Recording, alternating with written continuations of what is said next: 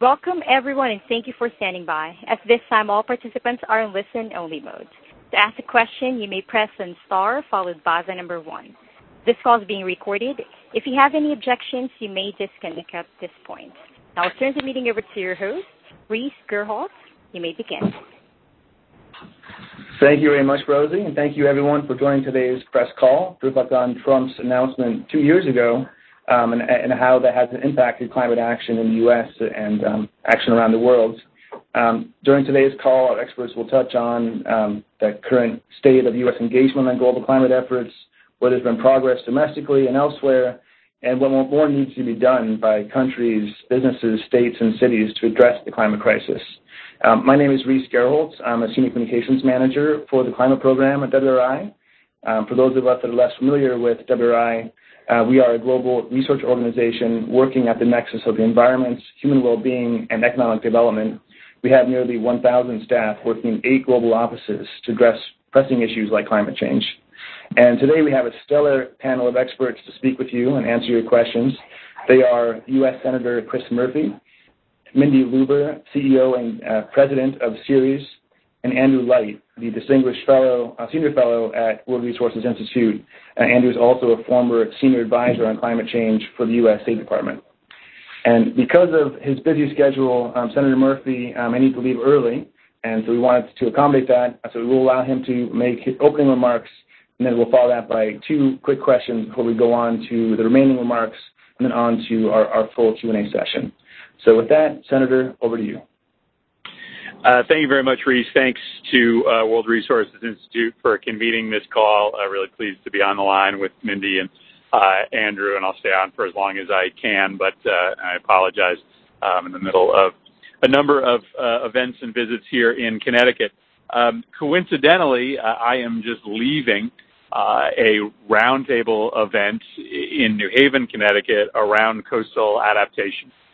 We are obsessive about the pace of sea level rise and temperature rise in Connecticut because most all of our economic and population assets are right along the water, whether it be New Haven, Bridgeport, Stamford, Interstate 95, Metro North Rail Line. All of those assets and people are within yards of the water that is increasingly acting as a menace to Connecticut's big population centers. Our estimate is that by 2080, we will lose 24,000 acres of livable property in this state. And our legislature passed last year an aggressive climate change bill under the assumption that sea level would rise in Connecticut by 2 feet by 2050. And so today we were getting together talking about how we can pool together the limited resources we have to try to protect our shoreline communities from climate change. We wish that we were in a position to simply focus on prevention. But especially given this administration's open and proud hostility to taking climate change seriously, we have to take measures to our shorelines in the case that we don't rise to the occasion. This is an ignominious anniversary, 2 years since the president withdrew the United States from the Paris Climate Agreement, or at least announced his intention to withdraw America from the Paris Climate Agreement. And it is a disaster for the United States to remove itself voluntarily from the international conversation around global warming pollutant reduction, even for 2 years. We don't have 2 years to sit on our hands. We don't have 2 years to fail to lead. Every single month that goes by that we don't make the decisions necessary to save this planet from existential harm is a month that we get closer to the point of no return. as a parent, it scares me to death that adults today may fail to rise to this opportunity such that it's too late for my kids to save my state from environmental devastation when they become adults. The nature of climate change is one in which once the trajectory gets baked into the atmosphere, it becomes hard and potentially impossible to reverse. So our focus now is on making sure that we build a political coalition in this country such that no one ever gets elected president of the United States again who isn't 100% committed to the issue of climate. And in the short term, we're going to continue to build public and private sector partnerships like those that we have in Connecticut to try to do our part at the local level and to try to convince the private sector to lead the way if, for the time being, the federal government won't. The good news is we have a House of Representatives now that's willing to stand up to the president on climate. They passed an important piece of legislation that prohibits funding from being used to withdraw the United States from the Paris Agreement.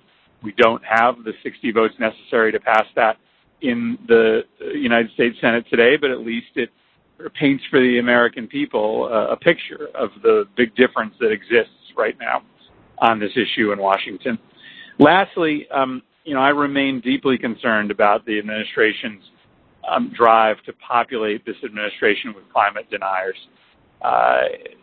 whether it be the EPA, the Department of Transportation, or Interior.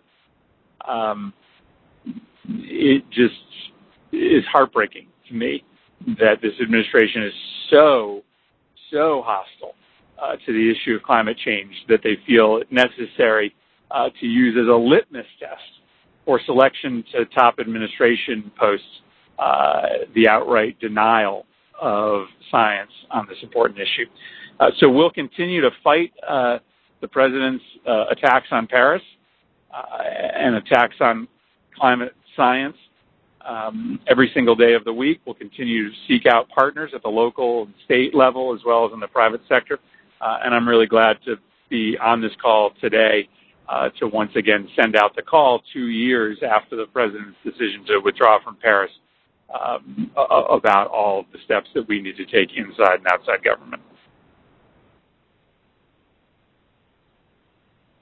Thank you very much, Senator. And as I was saying earlier, we do want to open the floor up for questions just briefly here before we go on to the rest of the remarks to make sure we have enough time for Senator Murphy to answer your questions. So, Rosie, can you please explain how reporters can submit questions? Absolutely. Let us now begin the question and answer session. If you'd like to ask a question, you may press star followed by the number 1. Please unmute your phone and record your name clearly when prompted. Your name is required to introduce your question. To cancel, you may press star followed by the number 2. Once again, star 1 for your questions and star 2 to cancel your request. Right. And just as we wait for the first questions to come in, I wanted to let you guys know and make sure you're aware that we will have a recording of this call. So for those of you that are joining late, we can get you that recording later on today. We can always email us directly. We'll also be posted on WRI.org. So, operator, we have first question? Yes, we have our first question on to you. It's coming from the line of Nick. Nick, your line is now open. Yeah, hi. Thanks for doing this. Senator, you mentioned, the divides on this issue in the Senate, but obviously the past couple of months we've seen Republicans talking up climate change more, especially innovation. So I'm wondering, how you've seen the conversation in the Senate change over the 2 years, if at all, since the Trump administration announced it would withdraw from Paris. There are a lot of Republicans who, understand that climate denial will send their party into obsolescence, especially as the younger generation, whose mind is completely made up about climate, become more frequent voters. So there are a number of Republicans who understand that, that this is really bad policy and really bad politics for Republicans to follow Trump down this hard line on climate. Unfortunately, none of those Republicans are named Mitch McConnell. And in the Senate, if Mitch McConnell isn't on board, then nothing happens. And so Senator McConnell has been wholly willing to back up the president's assault on climate policy, and the handful of Republicans who are uncomfortable about it in the Senate are not yet willing to directly confront McConnell in order to force any of this legislation to the Senate floor. So, there are some, grass shoots of optimism in the Senate Republican caucus on this issue. But until Mitch McConnell, gets real pressure from his caucus, which he isn't today, then nothing's going to change in the short run. Thanks. Great, thank you for the question. And operator, we'll take one more. Thank you. Our next question on queue is coming from the line of John. John, your line is now open. Oh, yeah, thanks for having the call.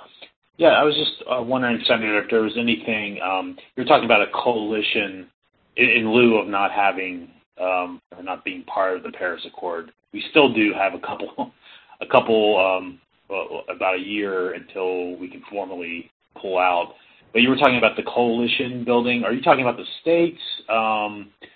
And you also mentioned the coalition building being part of making sure that another president who denies climate change is not in the Oval Office. I was just wondering if you could flesh that out a little bit more. Is there something? Yeah. Yeah. Go ahead. Yeah. See, I mean, obviously, two different issues here. I mean, one, we're building a policy coalition, and that policy coalition involves, private sector leaders that have taken pledges on climate, as well as local and state governments that are stepping up and making investments in green building codes and regional greenhouse gas initiatives. Connecticut, for a long time has been, part of the regional greenhouse gas initiative, which has been a rousing success, and we're in the process of modernizing our building codes as well. And then there's the political coalition. We do need to build. And then let me say on the policy coalition, there's some big players at the federal level that are missing when it comes to that policy coalition. The Chamber of Commerce has been the chief climate denial cheerleader for most of the last decade, and yet many of their companies are climate leaders. So, we need the Chamber of Commerce to, follow where an increasing number of their members are heading, and that's towards more responsible climate policy. The political coalition is different, and one of the reasons why, this is not a political call, but you asked the question. One of the reasons why, I'll be so focused on youth turnout as we head into 2020 is because those are climate voters. And, we had a surge of youth turnout in 2018. Not coincidentally, the House of Representatives is now pushing a climate agenda instead of sitting on its hands. So, that there are lots of parts of the coalition that will be needed to make sure that the next president is fighting climate change rather than denying it, but youth turnout is going to be a big focus. Great, thanks. Thank you for that question. I believe that was John from the Washington Examiner, if I'm not mistaken. I think it's actually a nice segue into our next remarks by Mindy Luber, which can talk about action happening at the state and business level in the U.S. So, Mindy, over to you, please. Great, thanks. Hope you could all hear me well. It is true we work with large investors and companies to integrate sustainability into everything they do, from the boardroom to the supply chain, and certainly their policy positions. And my overarching two comments, and I'll give some more examples, though, is as unfortunate as it was that our administration chose to suggest we are not in the Paris Accord, I would argue much of this country believes we are, perhaps not literally. They're not the ones to sign the piece of paper, but they are looking at getting to the goals of the Paris Agreement, and I think we are making progress despite an administration has tried to do otherwise. There's no question the message has to be we have the enormous urgency of now. We've got to act. Small steps at the moment aren't okay. It is all about large steps. It is about scope and scale of what we do to move the climate agenda, which is not waiting for us to take 4 years, 8 years, or 12 years, or administrations to come to terms with it. What we're seeing in terms of movement forward is movement forward with companies, with investors, and with cities and states. And it's not insignificant, it's quite significant. I don't need to remind everybody of what the problem is.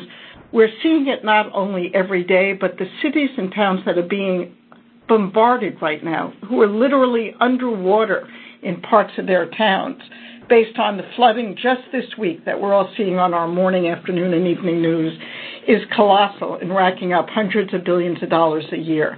Scientists are making clear time is running out, and the key message that we have to have is we need to turn things around, not within the years to the end of what the Paris Agreement was about, which is being at a well below 2-degree world by 2050, but we need to be turning that curve in the next 11 and a half to 12 years if we don't want to get to a point of irreparable damage. And not only is it the damage to the planet and to our families, as if that were not enough, the National Climate Assessment, our own U.S. government, said we're going to take 10% off the top of the U.S. economy alone if we don't act. And the IPCC report reminded us 11 years left to get to a point where we're on a trajectory of a 1.5-degree world. Or think about the governor of the Bank of England and the governor of the Bank of France, who recently said carbon emissions have to decline by 45% from 2010 levels over the next decade if we're going to meet our goals. And they reminded us this requires enough of a massive reallocation of capital that if companies and industries fail to adjust to this new world, they might just fail to exist. So what are we looking at? We are working with 320 investors globally, assets under management over $33 trillion, who are saying we need to get to the goals of Paris. And they are doing it. They have looked at the 100 or so largest emitters and prevailing upon them as owners of those companies to change. Shell just agreed to 5 new commitments. They're not perfect. They're a fossil fuel company, but they agreed to reduce their net carbon footprint by 20% by 2035 and 50% by 2050. Glencore, the largest coal exporter in the world, agreed to cap production of coal. American Electric Power, largely at what point fossil fuel electric utility, now substantially different, set an unprecedented goal to cut carbon dioxide emissions 60% from 2000 levels by 2030 and 80% by 2050. These are the responses that our engagements between our investors and companies are seeing. Large companies are making clear commitments around reducing their footprint and what they do. And we're also seeing companies respond in many other ways. The day after the President of the United States said we are pulling out of the climate agreement, we had 1,200 cities, states, and businesses saying we are still in. Today, that coalition is 3,800 strong, more than tripling the size, representing 155 million people across 50 states, totaling $9.5 trillion in GDP.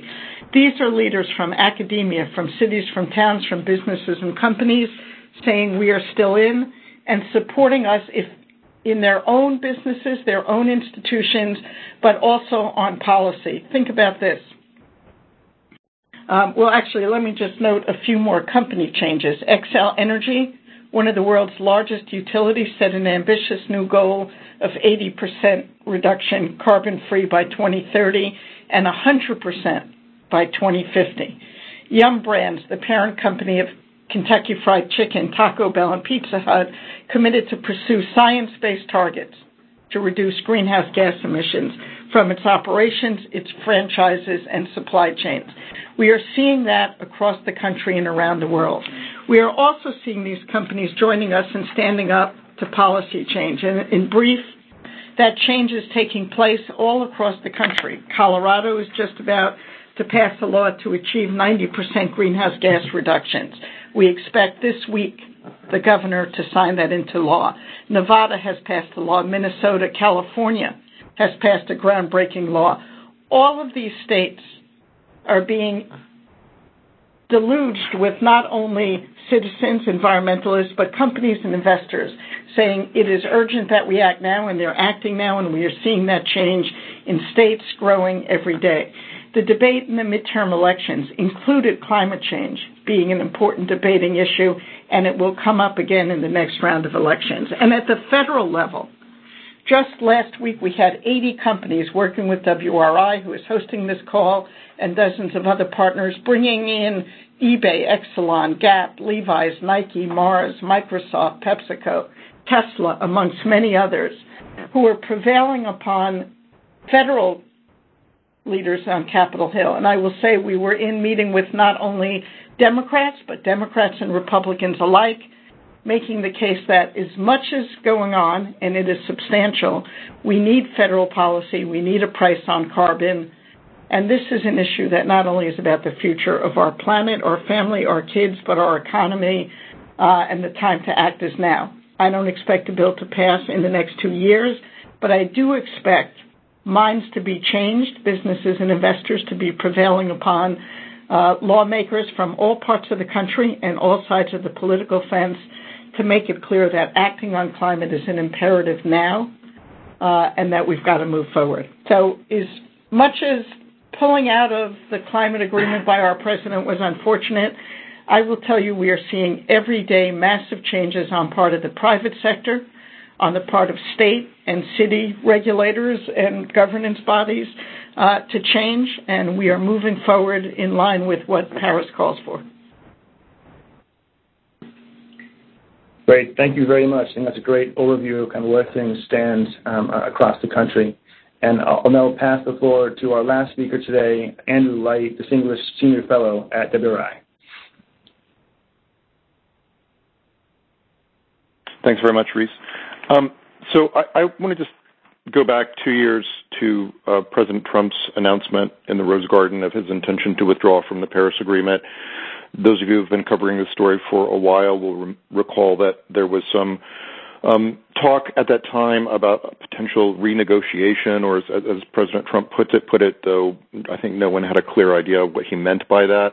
And in the 2 years since then, I'd say that, while we're not in the business of predictions and wouldn't want to say that anything is absolutely certain, I would argue that it's a near certainty now that the United States will move forward with its withdrawal from Paris on schedule, submitting its instrument to the Secretary General of the United Nations in November, making our announcement that we will withdraw, and then we will effectively be out after 1 year.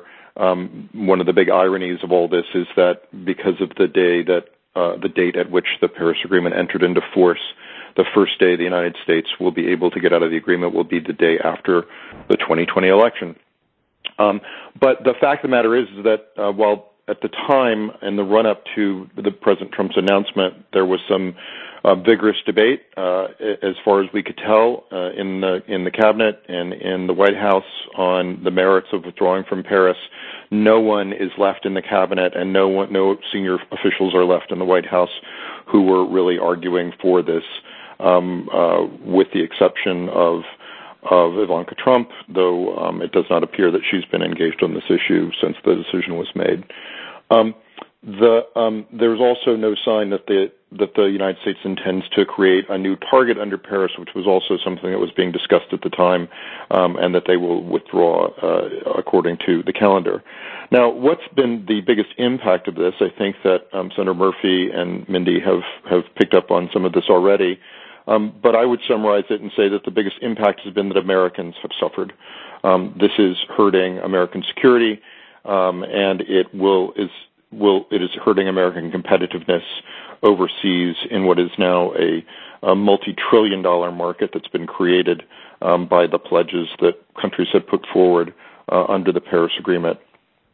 America was once the undisputed global leader on aggressive climate action. Other countries knew that we were standing with them to tackle this global challenge and find a global solution to it. Countries were certainly looking at the same kind of scenarios that the state of Connecticut is looking at in terms of sea level rise. We're already seeing massive internal migration, especially in small island states, and the United States was an ally to these countries. But now we're a pariah. We're the only country in the world who's not taking this seriously. We're the only country in the world now intent on leaving the Paris Agreement and taking ourselves out of cooperative global solutions on this. We have the only head of government who openly questions the basic science of climate change. And I think because of this, other countries, especially those in the most vulnerable parts of the world, don't see the United States as an ally who will work with them to withstand climate impacts and take on the challenge of reducing the causes of climate change. And that means we've lost influence in these countries.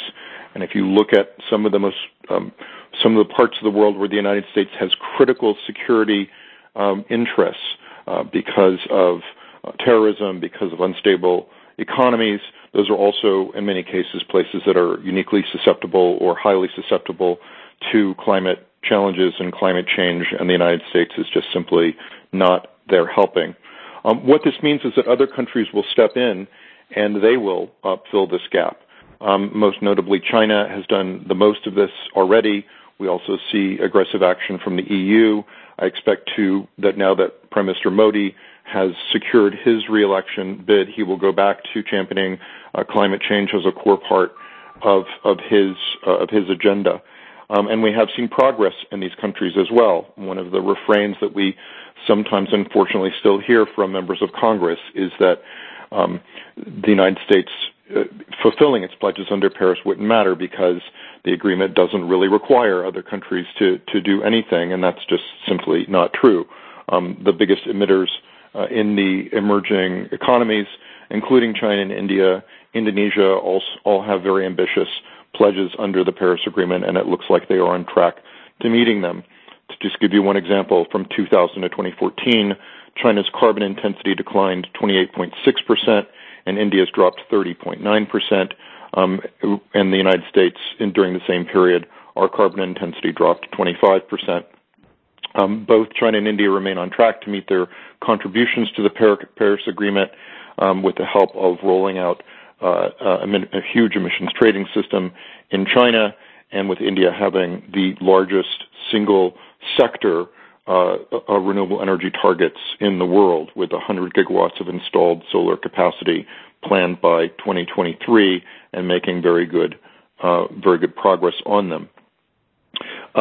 I would argue that we can also see other signs where the United States is intent to slow down and to cast doubt on the international consensus on climate change. We saw that, for example, at the last conference of the parties of the UN Framework Convention on Climate Change, which met last November in Katowice, Poland, where the United States came out strongly refusing to acknowledge, or the technical language was welcome, the Intergovernmental Panel on Climate Changes 1.5 report that they issued last fall on the possibility of whether or not we could stabilize a temperature increase caused by humans at 1.5 degrees Celsius, which is something that was called for, again, by the most vulnerable countries to climate change now, especially small island states and least developed countries, and also highlighted the difference between a world where we were able to stabilize at 1.5 degrees Celsius over pre-industrial levels rather than 2 degrees Celsius over pre-industrial levels, and showed dramatic differences in the different kinds of world this is. The United States refused to welcome that report. Some compromise language was eventually found, but we're just seeing this again and again, a kind of a reaction by the White House against including any of this language. There was also a resolution that had been put forward at the UN Environment Assembly just a couple months ago, and it was a resolution about doing a study on where we are now with respect to solar radiation management and carbon capture and sequestration, or negative emissions technologies, so-called geoengineering solutions. the topic of it doesn't really matter. What was important is that the United States reportedly would not sign on to even doing a study because other parties wanted to acknowledge climate science in the chapeau language for that resolution. We are seeing continued U.S. resistance to consensus documents by leaders on climate change. Most recently, Secretary Pompeo refused to allow consensus language on climate change to be included in a statement on the Arctic Council, one of the most critical and fastest changing parts of the world, where climate change is an absolutely essential priority. And we've seen a preview, I think, of where we're going to be winding up in August with the G7, with G7 environment ministers communique just recently released, where the other 6 parties champion Paris, champion action on climate change, and there's a separate paragraph just for the United States exempting it themselves out from that language. So I think that that's where we're going to continue, and I think that the questions that will remain is really what is the kind of the long-term damage that will be done to the United States, even if we do re-enter the Paris Agreement at some point from 2021 forward, given the positions that the United States has been putting itself in recently. In terms of other things looking forward, I'll only mention one thing very quickly. One of the other big agreements that we achieved just after negotiating the Paris Agreement in the fall of 2016, and this is something I know Senator Murphy worked very hard on, was to get an agreement on hydrofluorocarbons, to phase down hydrofluorocarbons, which are primarily a substitute for chlorofluorocarbons and hydrochlorofluorocarbons, which were all phased down and phased out by the Montreal Protocol. We were able to amend the Montreal Protocol and be able to use the instruments of the protocol to get an agreement to phase down HFCs, which could avoid 0.5 degree of warming by the end of the century. Very, very important, given that humans have already warmed the planet 1 degree Celsius over pre-industrial levels. Last summer, 13 of Senator Murphy's Republican colleagues sent a letter to the White House asking that this amendment, the Kigali Amendment to the Montreal Protocol, be sent to the Senate for ratification. And the Trump White House has refused so far to move that forward, apparently only because it has something to do with climate change, even though this is probably one of the few remaining international agreements where there is very strong bipartisan consensus on this in Congress to move forward with it. We hope, and the U.S. industry is of one voice on this, wanting to move forward with ratification and with passing legislation that would allow the United States to implement the Kigali Amendment. We hope that at some point this will be reconsidered, and hopefully a full court press with some of the industries that Mindy works with will eventually get us the Kigali Amendment submitted, and hopefully that will be at least one agreement that the United States can join the rest of the world on.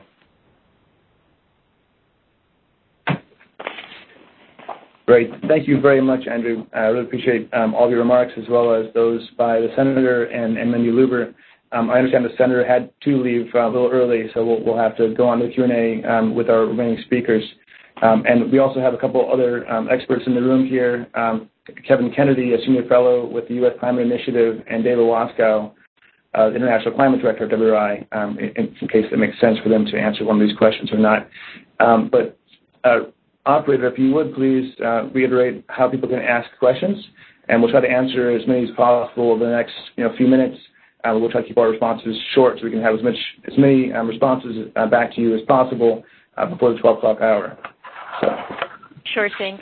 Once again, for any of your questions, you may press star followed by the number 1. Please record your name clearly when prompted.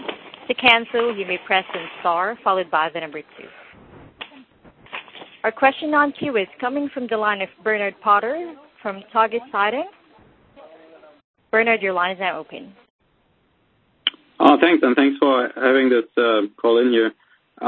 Actually, I would be interested, Andrew, you talked about long-term damage that's being done, and I was wondering, talking about all the action that has been taken in the States by sub-federal level, how much of this damage in the U.S. actually can be prevented, and how much will there be with this federal policy in place?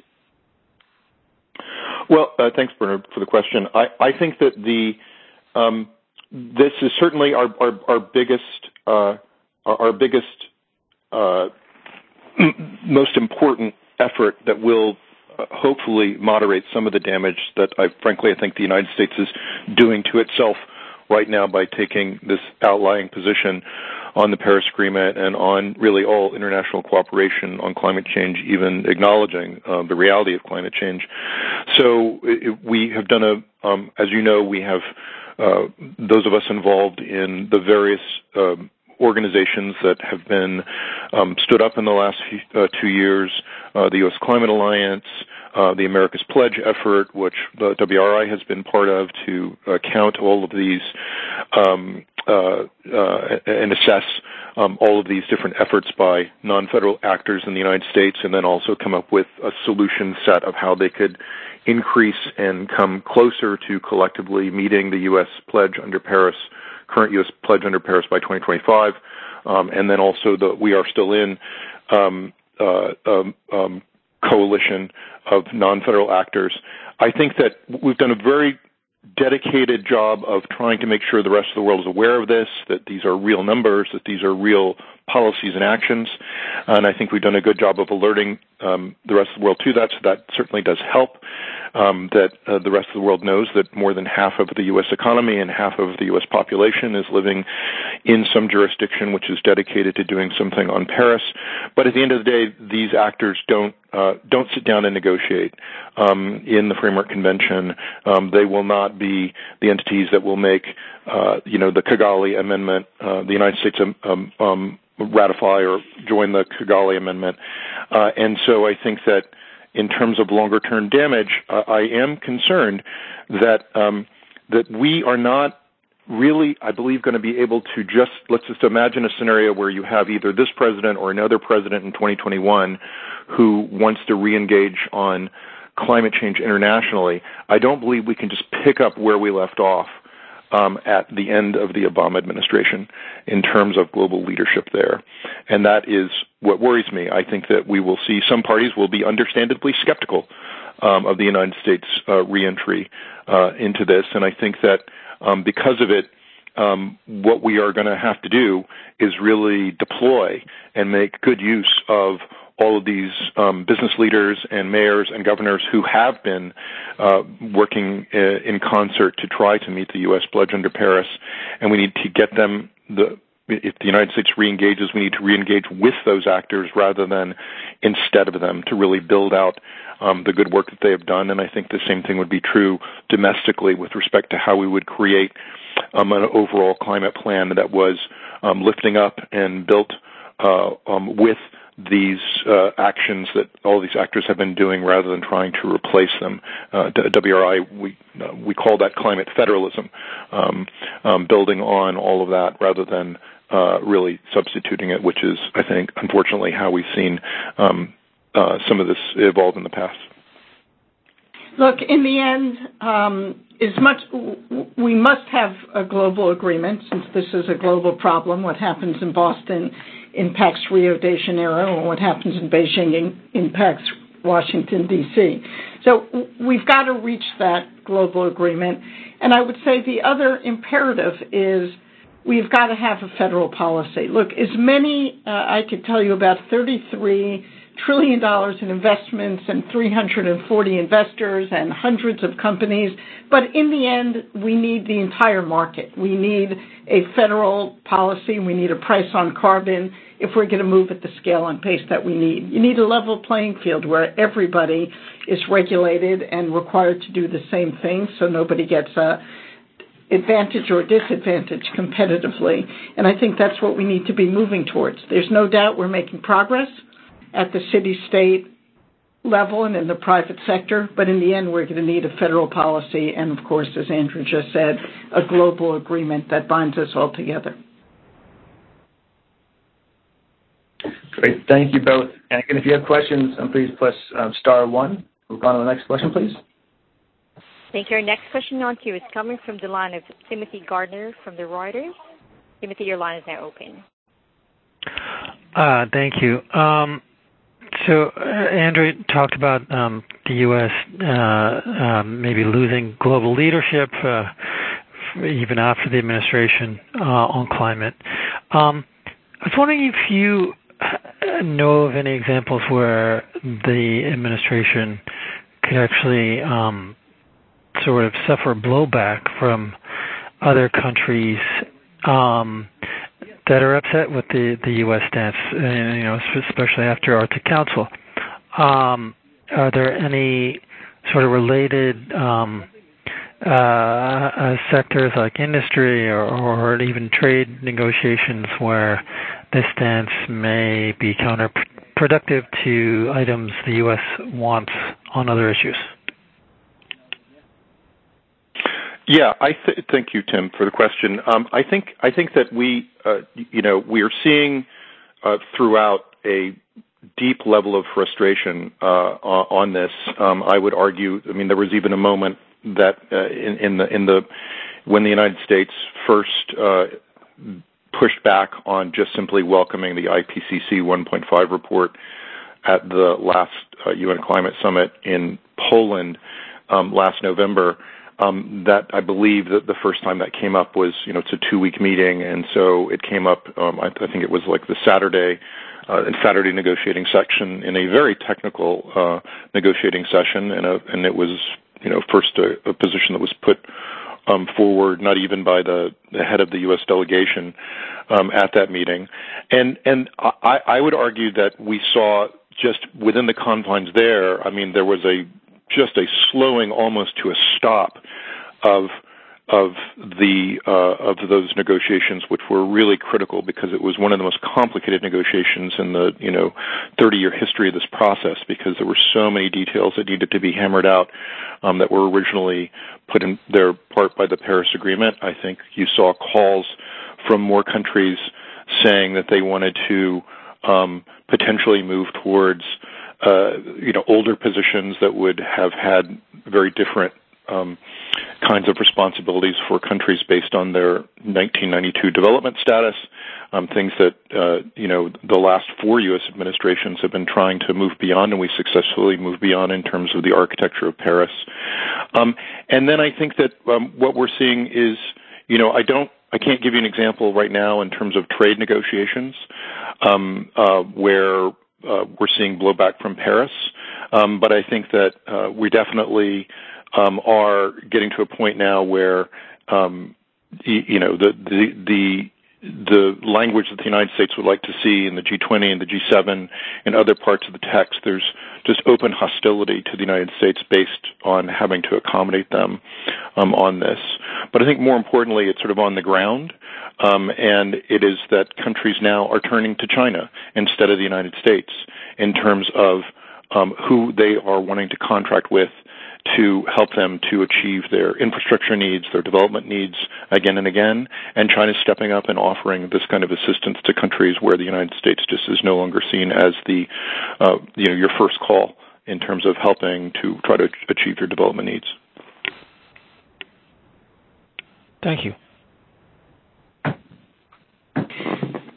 Of all of the companies we work with, most of whom are global, when they're regulated around the world by a certain set of standards and less so in the United States, even they, who may not be explicitly part of the debate on a daily level, are starting to realize that having more global standards rather than a set of rules in the United States and a set of rules everywhere else is becoming damaging to those companies. If you're an auto manufacturing company and creating electric vehicles, but they're all being created by European companies and having a far higher purchase rate, we're seeing commerce being negatively impacted overall by not being part of this global deal.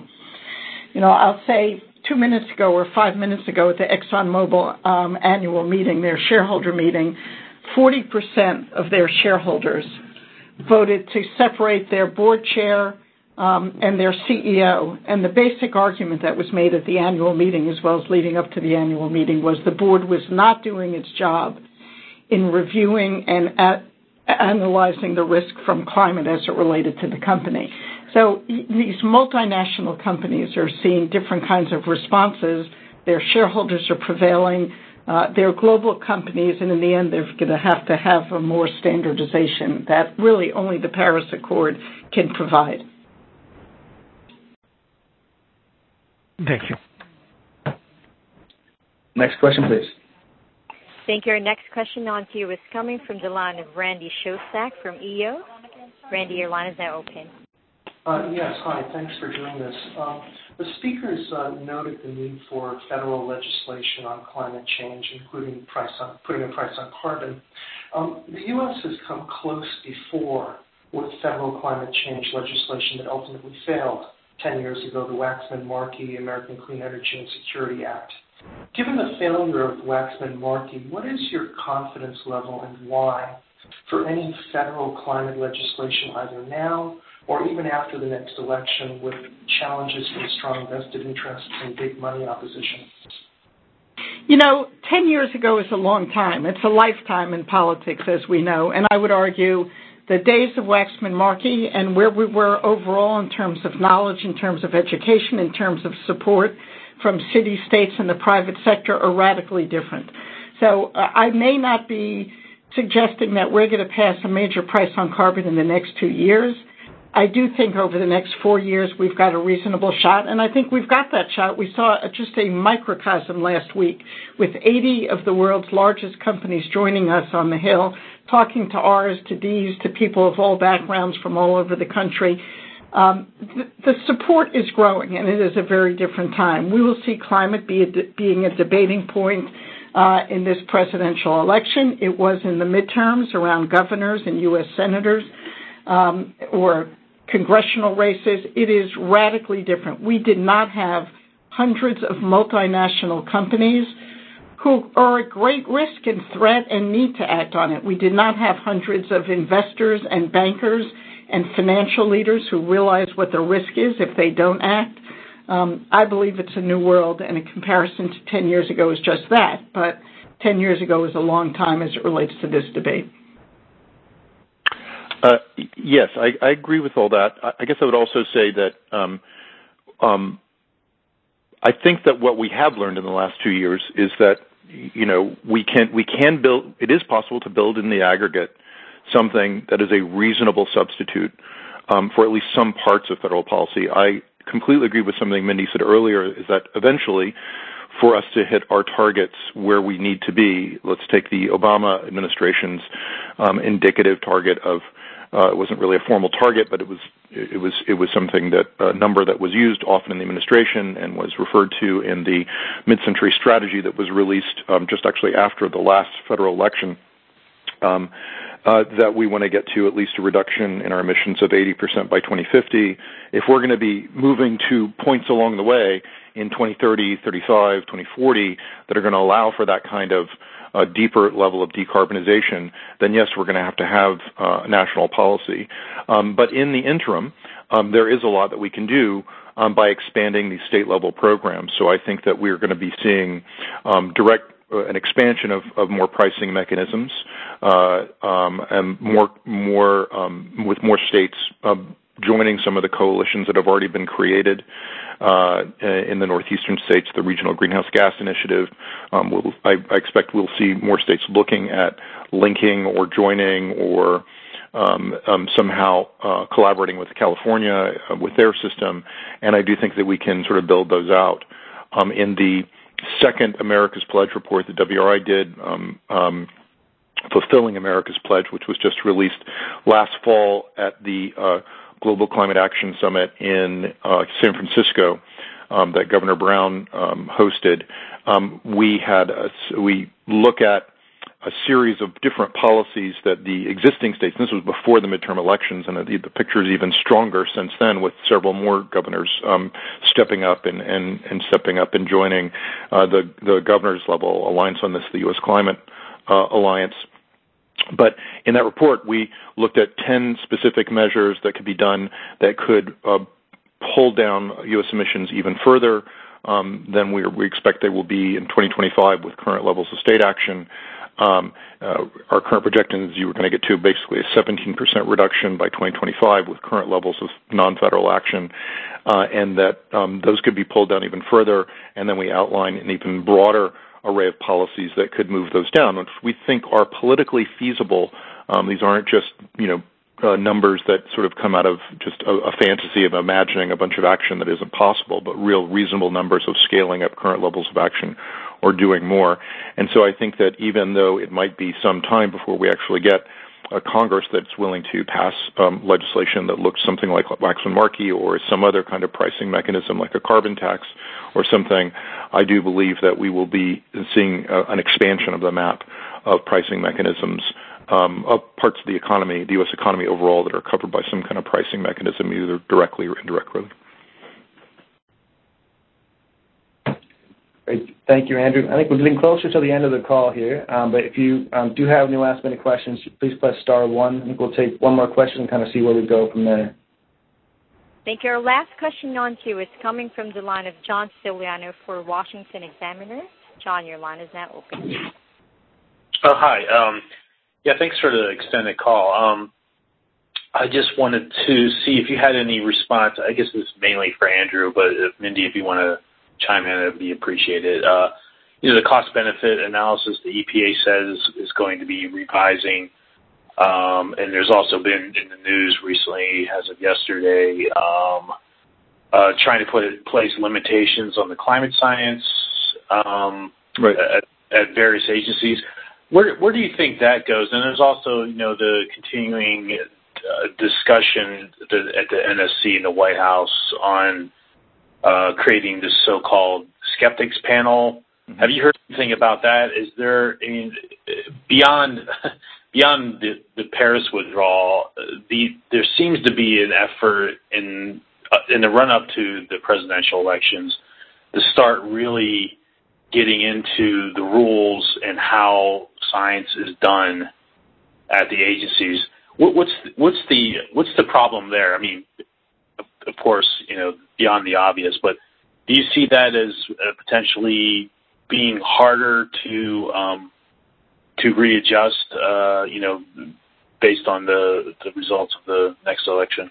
Sure. Thanks, John. So I don't know any more details than what I guess all of us read in the New York Times on Monday on the science story. I have been hearing about these efforts for some months now. Let me just say one thing about where I think all this comes from. My view on this is that, the administration's plan to bury the last U.S. National Climate Assessment, the fourth National Climate Assessment, by releasing it on Black Friday, the day after the Thanksgiving, just completely backfired. It was, I don't have the statistics in front of me. I think that it's very safe to say that it was one of the biggest climate news days in U.S. American history. Certainly as much coverage as we saw on the anniversary that this call is about, the June 1st announcement by President Trump that he was pulling out of Paris. And I think that this really what we're seeing in this sort of aversion to do anything that endorses other international reports that U.S. scientists have contributed to, like the Intergovernmental Panel on Climate Change 1.5 report, seeing that sort of, the position the U.S. took with that in Poland, and then similar stance that they took at the UN Environment Assembly meeting that I mentioned earlier. I think that this is really kind of a reverberation from being stung so badly by the release of the National Climate Assessment, which completely, was at odds with all of the stated positions by this administration on everything from the reality of the science to the need to respond to it. Those are the kinds of things that I think that we can imagine being able to reverse pretty quickly if you get a change in government or a change in this government's attitude in 2021. And I think that we know, for example, that there's a lot of resistance in many of the agencies to this sort of denialist panel that William Happer has proposed in the National Security Council. very strong, reportedly very strong resistance to this idea from the Department of Defense, the combined intelligence agencies. I've heard the Department of State also took a position against this. Whether that will prevent this panel from moving forward, I don't know. It sounded from the Times story like the president still likes the idea.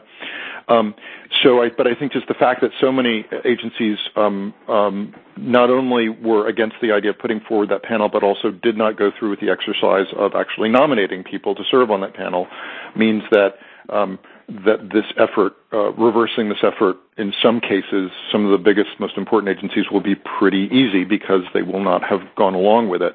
That said, I think real damage can be done here, especially if we take, the U.S.